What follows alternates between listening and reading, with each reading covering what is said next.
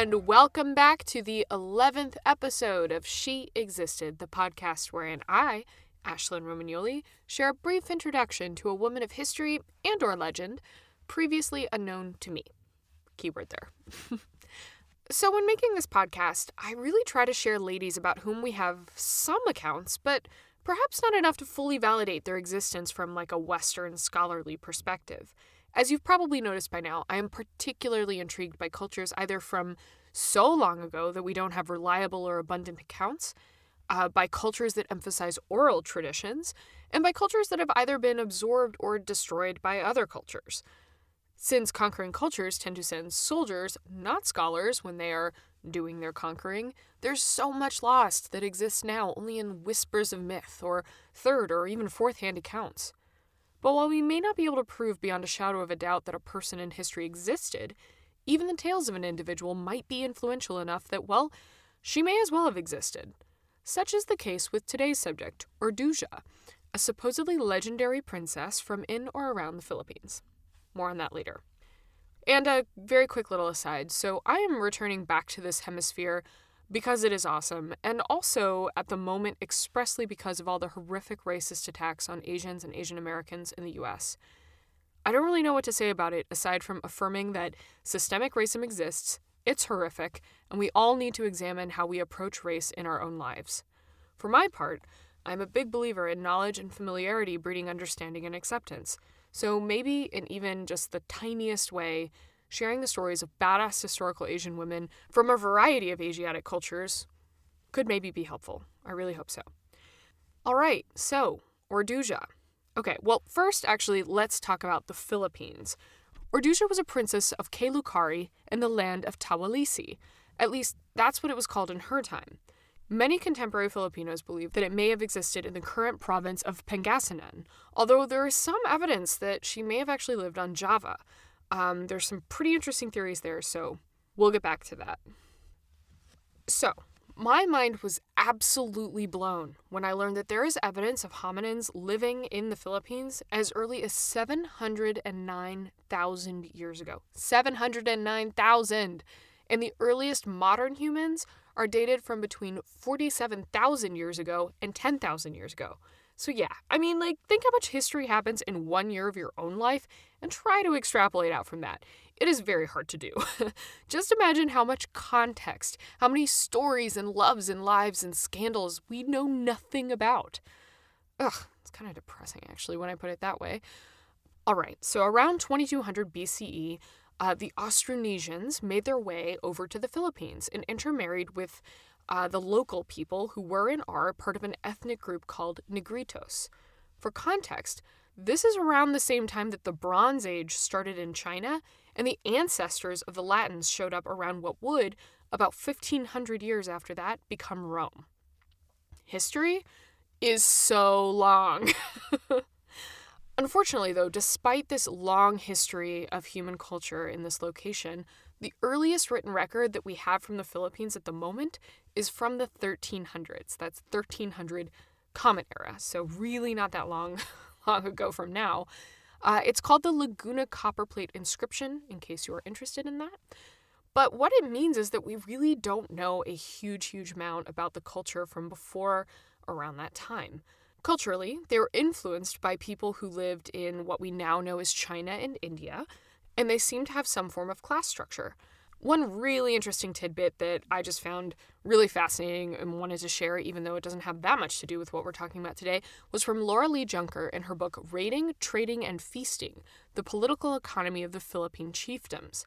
So she claimed that mortuary evidence from archaeological digs in and around the Philippines indicates that not a single burial from this complex society development period, which was between about 500 and 1000 CE, yielded osteological proof for violent death, and there are no recorded instances of mass burials.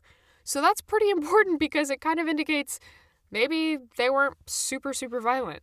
Now, of course, that could just be that, we haven't found it yet, but still, very, very interesting.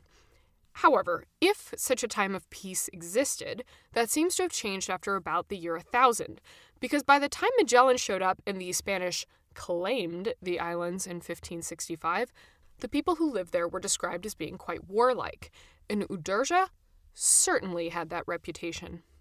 So she lived in the 14th century CE and is commonly depicted as a warrior princess. This doesn't seem to have actually been that uncommon for her people, as a visitor to the land was surprised that, quote, "Their women ride on horseback and are skillful archers and fight exactly like men." This description is courtesy one Ibn Battuta, a Berber Moroccan historical figure who started traveling at 21 and just never stopped. For real, he supposedly traveled more than 70,000 miles and is considered to have traveled further than any other pre-jet person. Anyway, he wrote, "A masterpiece to those who contemplate the wonders of cities and the marvels of traveling," more commonly known as the Rila, and he is the only primary source that I am aware of for Urduja's existence. Urduja was described as having golden bronze skin, straight, shiny, luscious dark hair, and deep, dark-colored eyes, and dressed in gold. Her father was King Tawalisi, after whom the country that they lived in was named, and he appointed her the ruler of the port town of Kalajkarf. She also had a brother whose name we don't know, but who apparently used to run the town but was assigned leadership of a different city. So, I do want to pause here and emphasize this point. I know, who cares? She had a brother, so what? So do, tons of people. But think about this for a second. She has a brother, and she's still a ruler. That is something special. Because there are, as it turns out, so many examples of badass women in history, but often it's under what I think of as extraordinary or extenuating circumstances. Like, the ruler didn't have any sons and a daughter has to step up, or a woman kicks ass despite all of the oppression around her. And don't get me wrong, I love an underdog story, but there's something really great about a woman being a bold leader just because, well, that's who she was. That it seemed totally normal in her society, that she and her brother appeared to be considered equal. It just feels kind of like a relief, you know?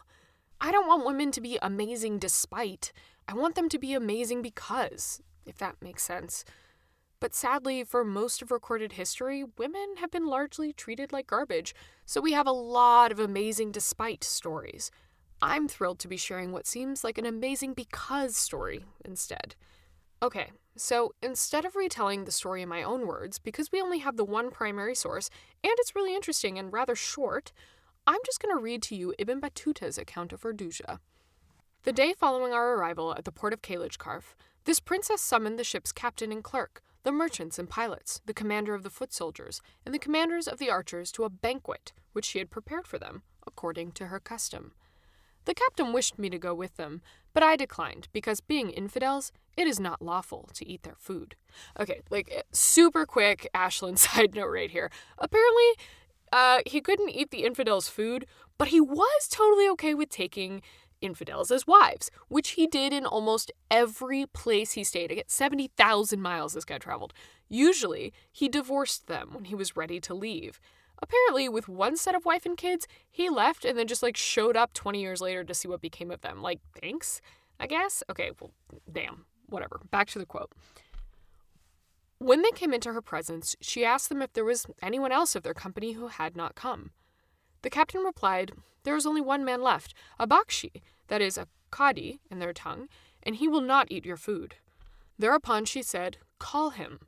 So her guards came to me, along with the captain's party, and said, "Comply with the princess's wish." I went to her then, and found her sitting in full state. On my saluting her, she replied to me in Turkish, and asked me from what land I had come. I said to her, "From the land of India." "From the pepper country?" she asked, and I replied, "Yes."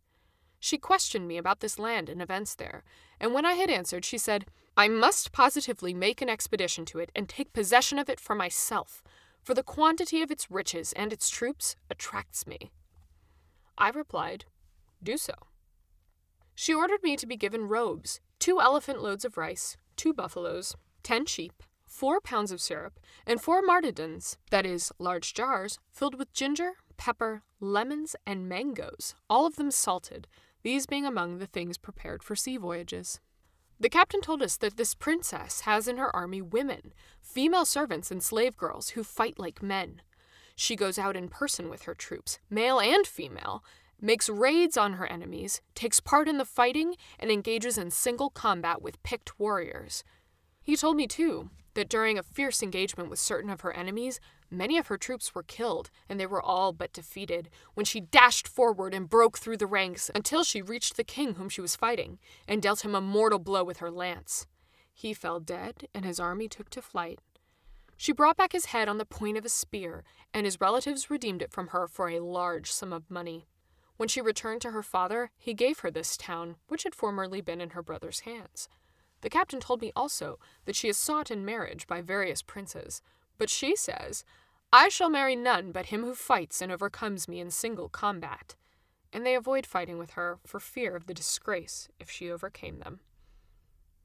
That's it. That's what we have, but pretty great, right? So much to unpack here. First, confirmation that yes, not only did Urduja kick ass, but there were also numerous women in her army. Apparently, the women warriors in this time and place were known as the Kinalakihan, which I couldn't find anything else out about, which sucks.